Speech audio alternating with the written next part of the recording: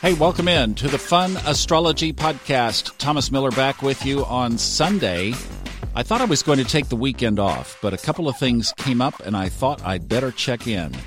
Because the moon's position today is in Aries. It's toward the later phase of Aries. It will be rolling into Taurus. I'll give you that time here in just a second. But what has come up are several squares and sesquisquares, all fanning off from the moon. So, first of all, and we even have an opposition. So, the moon could be a big trigger today, and that was why I wanted to check in. Now, I'm giving you all this stuff for the moon in Aries, but it does move into Taurus tonight at 6:17 p.m. New York time. So, this will be shifting through the day.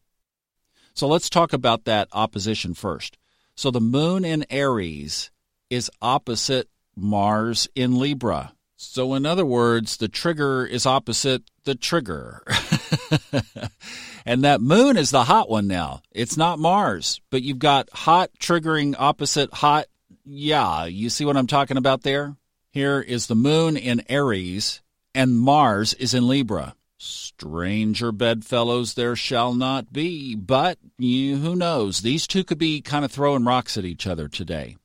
And where would that show up? Well, Mars in Libra, that could be stuff around home. It could be stuff around relationships, other people, friends, associates, etc.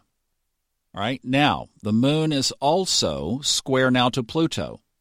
I think that's just going to be more of a morning thing because the aspect gets wider through the day. The moon basically was more peaked with Pluto overnight. But there could be some triggers around just the transformational stuff. The Saturn-Pluto Blues Brothers of Karma could get a little bit triggered this morning. Hopefully they sleep in late like the Blues Brothers do, but if they get woken up, watch out. Okay, the other one to mention is a sesquisquare to Venus, moon to Venus. So again, just kind of watch. That could be watery and emotional, and Venus is in Sagittarius after all, and it is in the house of Jupiter with Jupiter. So looking for great things in relationships overall, but just watch what that moon might be up to with that little bit of a tense aspect. So that was the package that I wanted to point out. We've got the Pluto square, we've got the Mars opposition, and we've got a Venus sesquisquare. Just enough that I told you on Friday if something popped up, I would check back in, and it did, so I did. There's your Sunday.